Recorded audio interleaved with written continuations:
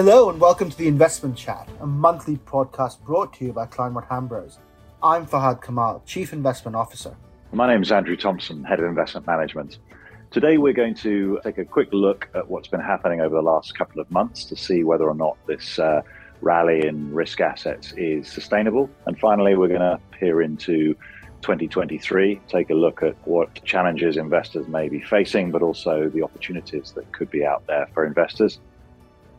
Fahad, lovely to talk again. A couple of months back, we were facing a really uncertain time in markets. We were what felt like we were knee-deep into a political crisis domestically, and markets were frankly misbehaving. But here we are now looking at Christmas just a couple of weeks or so away, and markets seem to have regained some of their poise. What's happened? What's changed the sentiment, at least a little? Quite a few things. So effectively, you're right. The last 2 months have really seen global equities rally quite spectacularly. October 12th was the most recent low, and we're up, about 10% or so since then. So what's happened? Effectively, most importantly, what has happened is that the headline inflation number in the US has been trending downwards.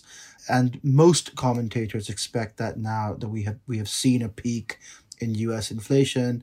The most recent number was 7.7, and that is a clear sort of downward trend, right? And as a result, the Fed is going to have the ability or the opportunity to pause its rate hikes or to go slower than was originally being envisaged when we weren't sure about whether inflation had peaked or not. That's caused the most recent rally at its root.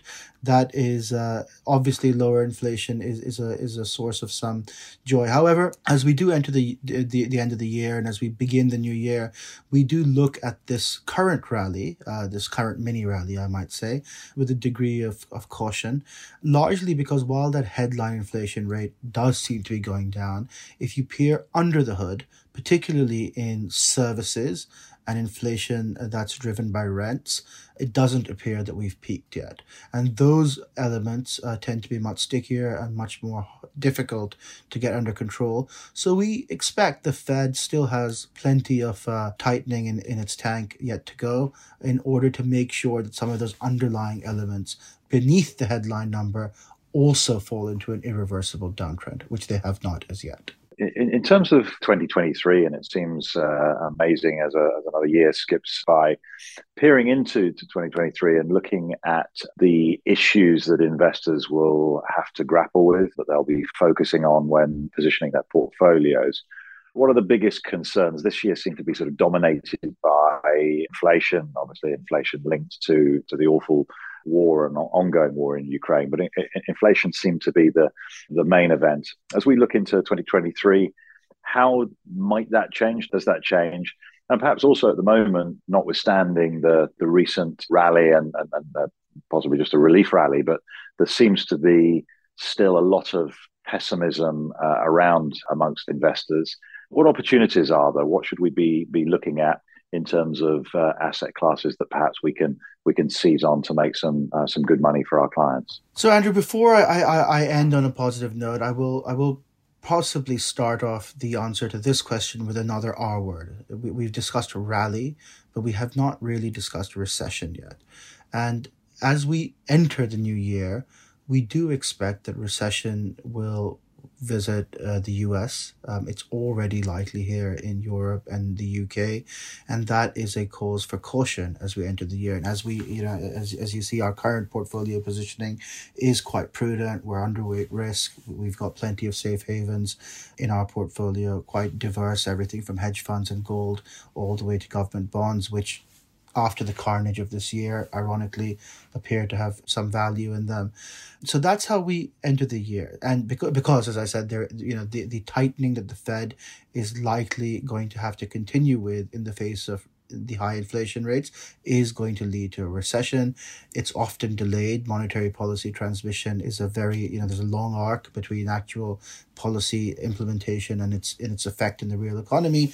Call it 18 months or so. We've only begun this tightening phase 9 months ago, so there's still plenty of time for that impact to start being felt. So we do expect there's a recession, and that's why we're we're somewhat cautious. But I did promise to end with a more uplifting note, and that is this: we've got plenty of safe havens, we've got plenty of cash.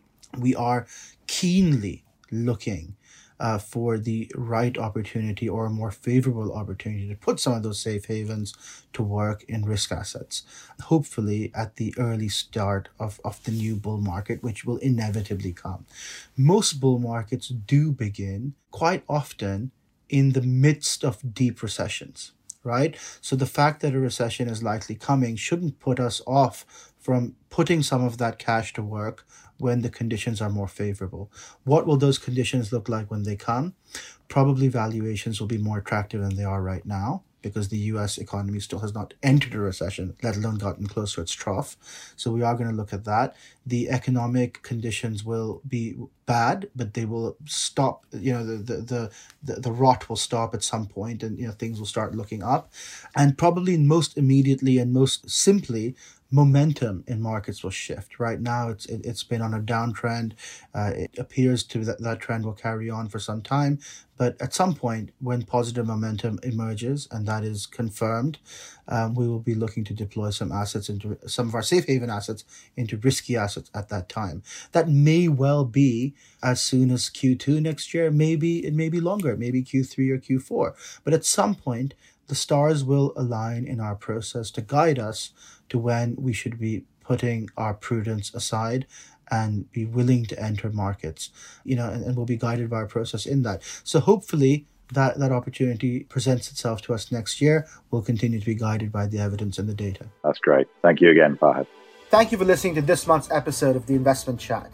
We'll be back next month for our regular investment update. So please make sure that you join us by clicking the follow button wherever you're listening to this right now. Every new episode will land straight onto your device as it's available. Until then, thank you for listening. Goodbye.